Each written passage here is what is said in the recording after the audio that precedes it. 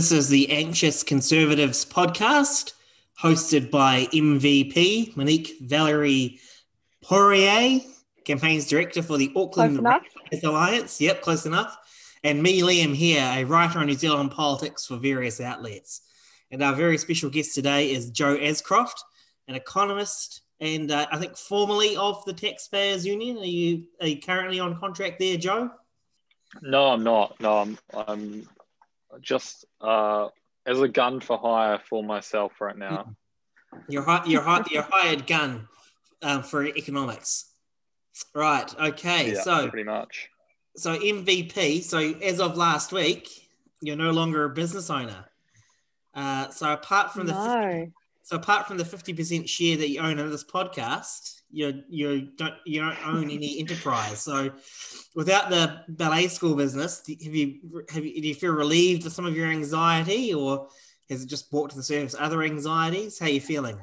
It's really nice knowing that I don't have to reply to any more emails. That is nice. But it's still, this week was pretty sad. So once I get over the sadness, it'll be good. Yeah. So, I mean, you do still have to reply to emails, I mean, in theory, right? Yeah, but not those ones. Not those ones, okay. Well, how many unread emails do you have at the moment? Actually, I'm clear. And what about text messages? 11 texts and 1 Facebook message. So I'm actually doing really well. And voicemails? 0. 0 voicemails. Although I think I've got 2 at the office. So, yeah. That's not too bad, actually. Joe, do you... what about you?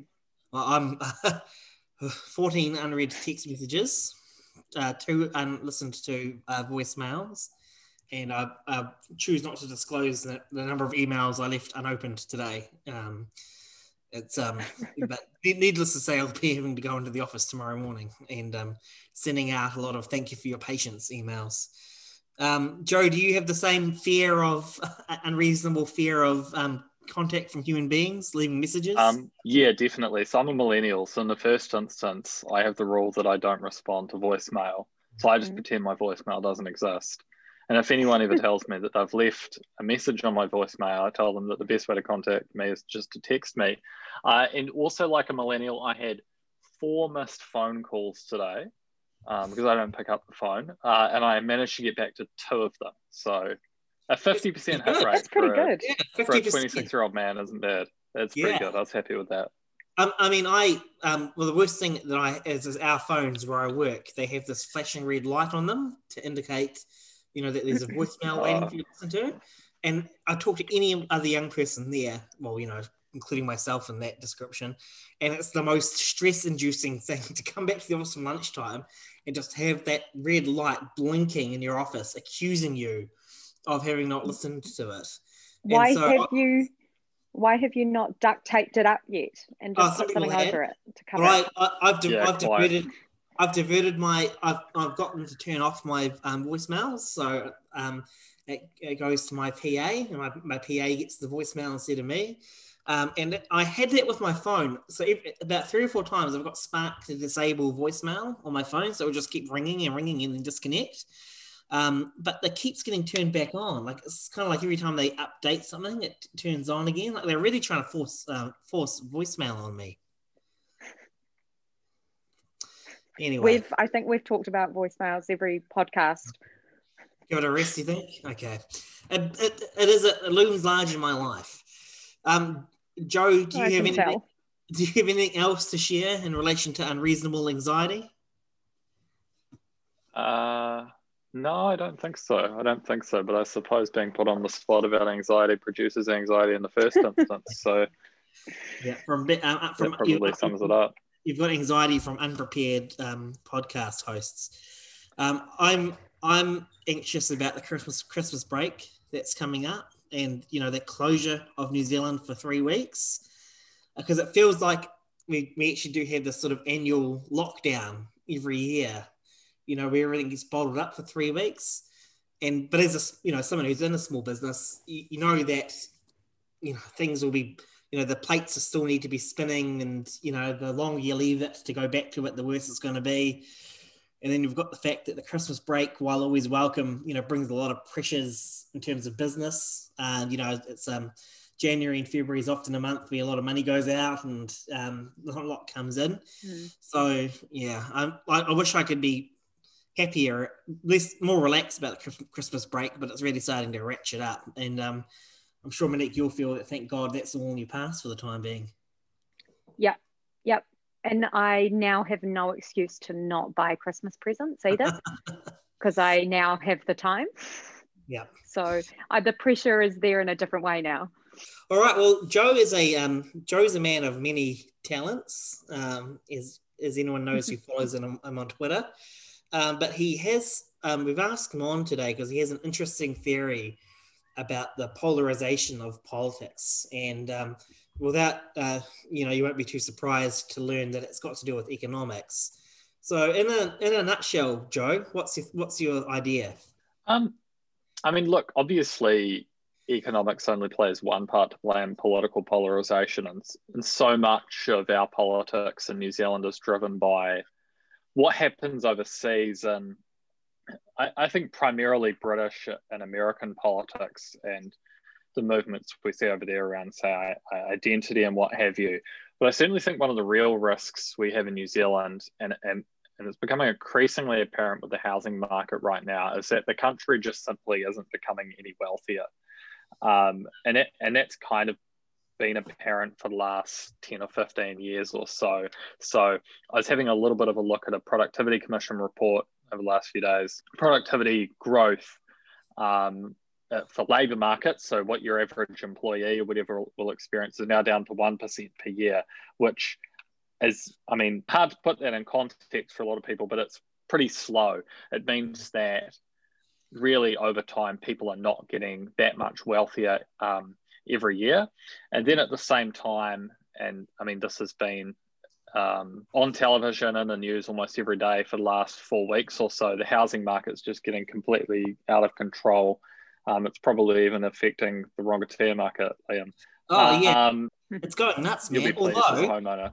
Although according to Homes.co.nz, after the 2020 election, my house went down by like $40,000. So, like, Jacinda Ardern has made the Rongotea housing market more affordable. But I don't think she's done much for Auckland or Wellington or bigger centres like Ashurst and Bunnythorpe. Oh yeah, quite. Yeah, Bulls is going nuts. No. I suppose something that concerns me is that while people's incomes aren't rising, and where they are rising, I think they're probably rising a little bit unsustainably in terms of the minimum wage going up pretty aggressively. We increasingly face this kind of fixed pie economy where, because no one's getting any wealthier from the economy getting particularly stronger, the only way that increasingly any better off in life is by competing with other people in society for a fixed share of resources. So that is to say, well, if I can't expect I'll be any better off in 10 years by continuing to work wherever I work, or I don't think my small business is going to get any better off because the economy is not growing substantially, or how else can I get better off? And that, say, it might be taxing other people, it might be saying we need more government spending, or more emotionally, and I suppose socio-politically, might say, well, who can we blame? Yeah. Who are the outgroups that bear responsibility for this? And I mean, I think there's a lot to blame, not in terms of, not in terms of social groups or immigrants or anything horrific like that. We have pretty bad tax settings in terms of taxing business.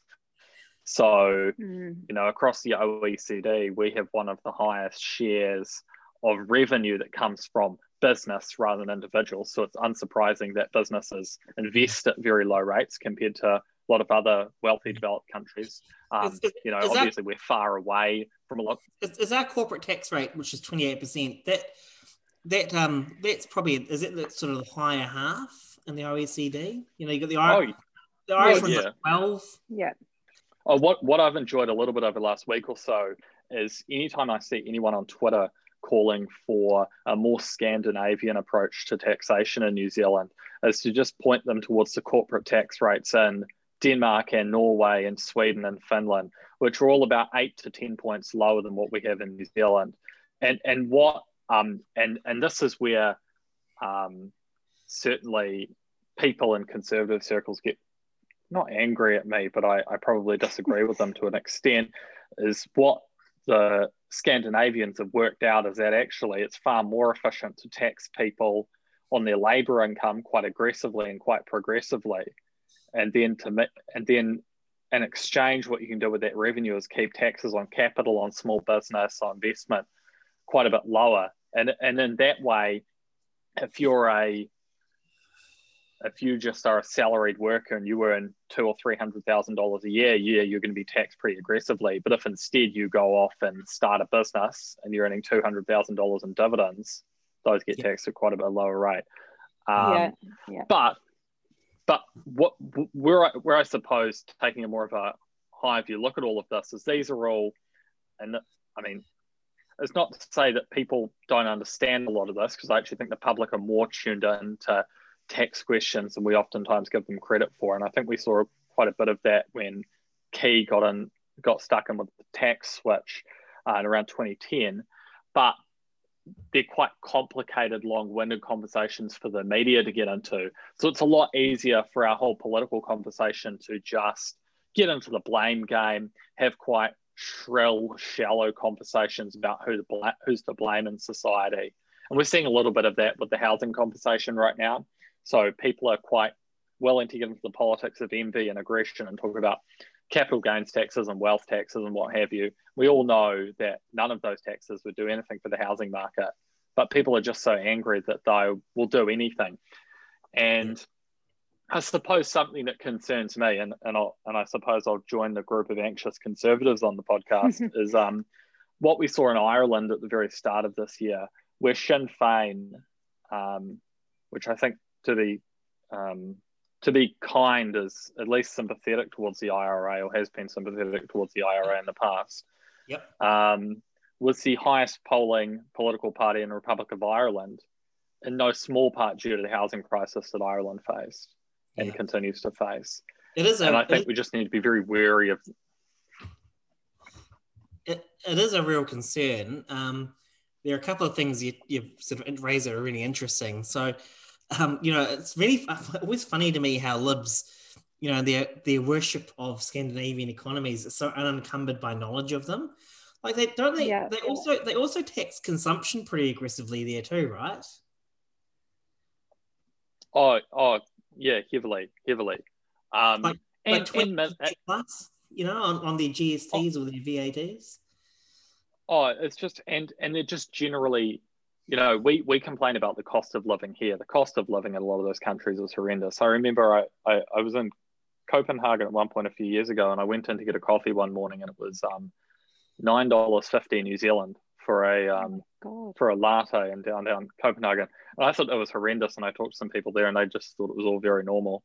And the other thing is, I think you hit the nail on the head about, what the concern about the housing crisis is. So, people turn to, solutions like a capital gains tax or a wealth tax or something, not because they expect it's going to do anything practical, but because it's sort of like a moral or spiritual issue for them now. And they just want to get their pound of flesh out of it, whether it does any good or not.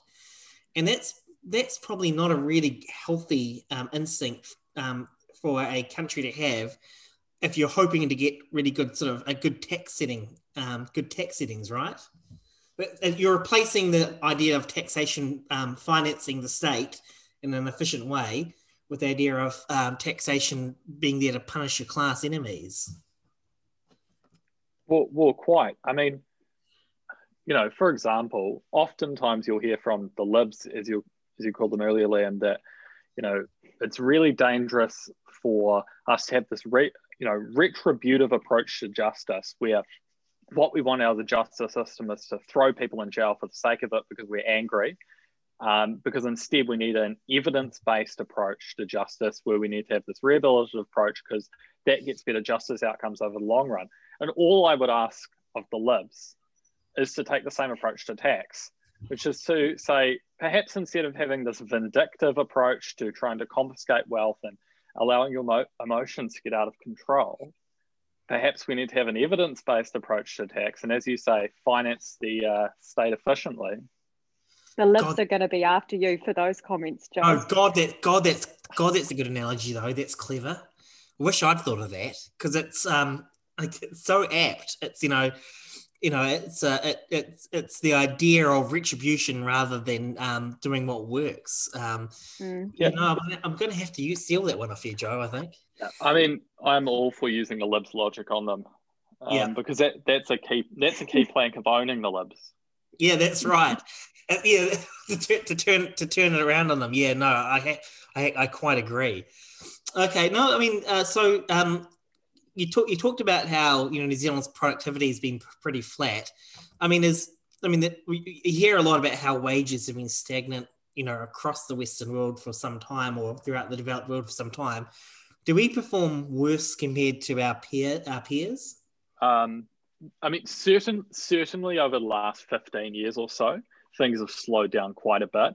Productivity growth was actually pretty strong in the early 2000s, and we did really well in the 1990s as well. Rogernomics, for all its social consequences, did bear us out some dividends through the 90s. So I think we probably don't bear out in terms of the comparisons of the data out of the United States, where you can really see from the 70s onwards that the middle class stagnated. That our worst performance is really over the last 10 or 15 years, and we have to work that out because, it's just bad. It's not going well. Is it possible that there just isn't a fix? I mean, like I wonder sometimes how much of our expectation that things will continue to grow and that everybody will continue to see some sort of improvement sort of reflects a sort of set of circumstances in which the boomers sort of came of age. You had the destruction of World War II, followed by sort of this global golden age of capitalism. And, how much of that was the thing that's unusual, and how much are we returning to a sort of a norm where growth is slower and much more and much harder to get? I'm optimistic in one sense and pessimistic in another sense. So I'm optimistic on the basis that our tax settings for business are so distortionary that if we were able to get that right, I think we'd see some pretty obvious and dramatic capital deepening. And I think, at least for New Zealand, even ignoring the global trend away from, I suppose, towards the great stagnation as it's been dubbed, there's a little bit of differentiation there. I am a little bit pessimistic just on the basis of distance. And I know this turns up in the conversation all the time, and it's been in the conversation for decades. But we tell ourselves this great lie that we're on the backyard of Asia Pacific and that we're proximate to all this amazing dramatic growth that's happening throughout Southeast Asia and these places. We're actually not that close. We're thousands of miles away. I read somewhere the other day that a tanker can get from Shanghai to London faster than it can from Shanghai to Auckland. Wow. We're actually like... Yeah, I mean, it makes some sense if you actually stop and think it through. Yeah. That's stark. To put it that way, it's quite stark, though. Yeah, we're a long way away from everywhere, and you would hope that technology could ameliorate some of that tyranny of distance. But at least in the first order, there's some pretty obvious policy settings that we could change and really improve our stock.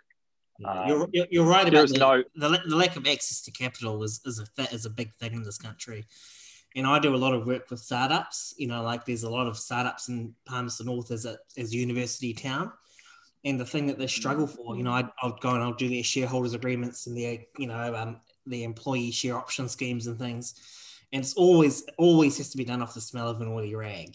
There just aren't local sources of capital or investment to actually do it properly from the start. Yeah, and to be fair with the startup scene, there's a chicken and egg problem, and that they need capital, but they also need customers locally as well. Because if they're able to get enough capital, but there's not enough customers here and it doesn't make sense long term, they end up leaving. And that's in part the story of why Xero's listed on the ASX rather than the NZX now, and why, despite this great lie that we tell ourselves about having a space company in New Zealand, that our major space, it actually operates out of California.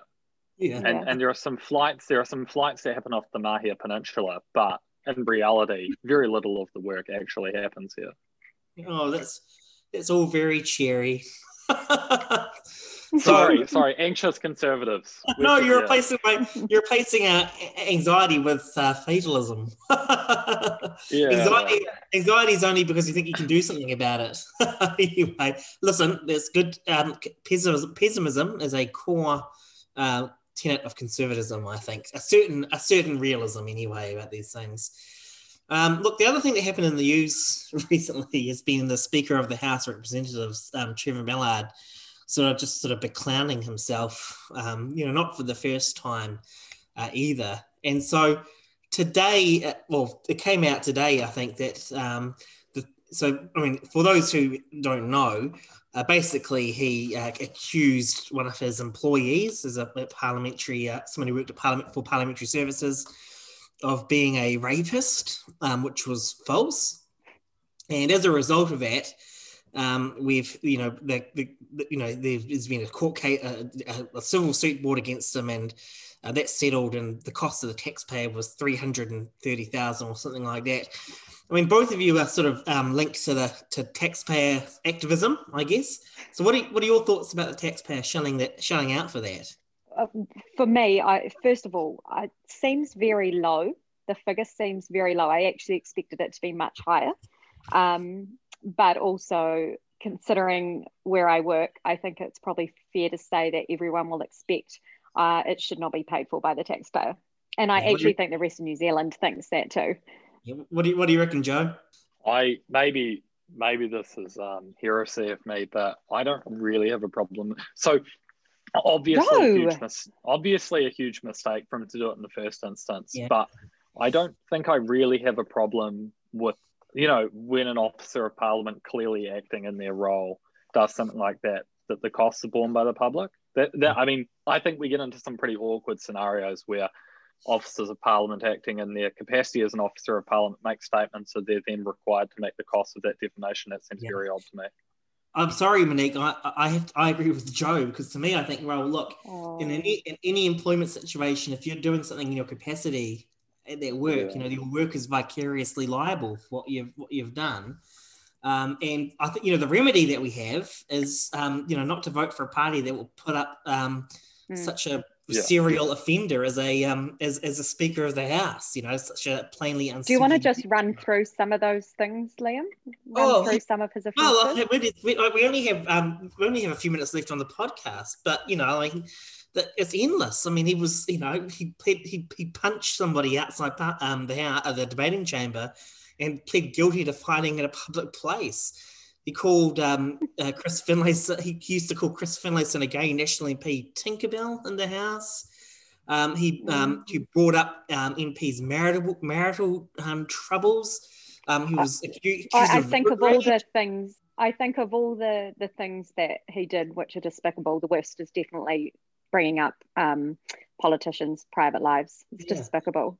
And then he couldn't handle it when it was thrown back at him. I mean, he ripped off teenagers by scalping tickets to concerts. Oh yeah, that was quite a good one. And the most obvious remedy is that Parliament can and perhaps should replace the Speaker. Do you think they will, though? I doubt it. Has Jacinda Ardern ever shown any teeth for any kind of confrontation within her own party? No. I mean, she put up with a lot from Winston Peters and Shane Jones without saying anything. She's not going to have a go at Trevor Mallard. Just doesn't have it in her. There's no other obvious candidate for Speaker either, really. No, I mean there's a tradition in New Zealand of having speakers from the other party, from the opposition party, but that's more sort of when the sort of things have been very close and the government's tactically tried to reduce the influence of the opposition. Not a factor here, because the opposition has no influence at all, or sway, and it doesn't exist that goodwill. But but Trevor Mallard, he's been around too long. He's too much of a big fish to push around, really. And I don't think the Prime Minister or anyone would have the stomach for that fight. I think it would be really interesting to hear from the Green Party in the coming days on whether they think Trevor Mallard is an appropriate Speaker of Parliament, and perhaps they should put someone up for speaker. Has anyone from the Greens said anything? I don't think they have, and probably They won't. They tend to be missing in action when it's. I mean, they hold themselves out as being the most principled party, and in truth, they used to be pretty principled. Back in the early days of the UMP, they really did sort of stand out in a lot of ways. But we had Ricardo Menendez March, making that false accusation against Bob Jones, and then not acknowledging his prejudice there. He was supported by Golriz Garriman, who, has a history as well of saying false things and then sort of, not fronting up for it. So, if the Greens were going to do anything about it, it would have been the Greens of yesterday, not the Greens of today, really. The sort of the newer cohort of Greens, they don't have that same spirit within them that the old party did. They kind of don't hold back when it comes to what Jacinda Ardern said about taxes, though, in the past, and especially with the capital gains tax, especially on Twitter. Yeah, that's true. I mean, and James Shaw, who I actually really like, James Shaw. I have a lot of time for him. He did actually criticise the government, and he pushed against them on the wealth tax even during the campaign. And it would be really interesting to see what would have happened if Labor needed the Greens. But I mean, at the moment, Labor is just so ascendant that there's no way that they, there's no influencing them really. They're too powerful, and with that power comes arrogance. Right. Okay. So, look, we're actually running out of time, but that was actually a really interesting talk, Joe. We probably need to have you on more often. Oh, good. I'm sorry, I didn't really say much because I was actually really interested. Oh, and also no. And also, Monique, you've got a real loud mouth for a co-host. So look, that was a really good talk, and we'd look to have you on again because it's you should write that up as an article, Joe, because it is. I think you've really got something. Yeah, I should. When you get around to it. Well, so we've had a few chats with. Oh, well, I've had a few chats with Joe about papers he should be writing. So we'll just add that to the list, shall we? Yeah, the list. Right. Yeah, well, I really should get writing. Well, unfortunately, that's all the time we have for this podcast. So many thanks. This is good timing because my foot is cramping. So good timing. Well, many thanks to co-host MVP and to special guest Joe. And this is me, Liam, here saying goodbye. Goodbye.